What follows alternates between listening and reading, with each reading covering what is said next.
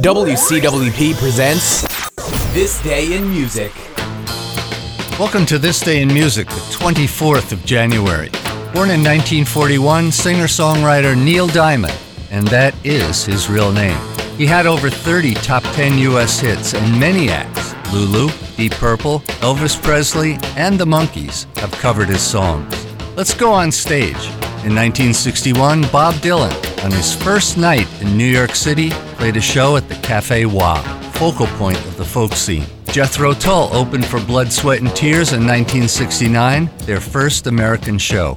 In 1970, Dr. Robert Moog introduces the Mini Moog. It becomes the first synth to go on tour with rock bands. Who said this? Woodstock wasn't about anything. It was just a whole new market for tie-dye t-shirts. Give up? Bob Dylan.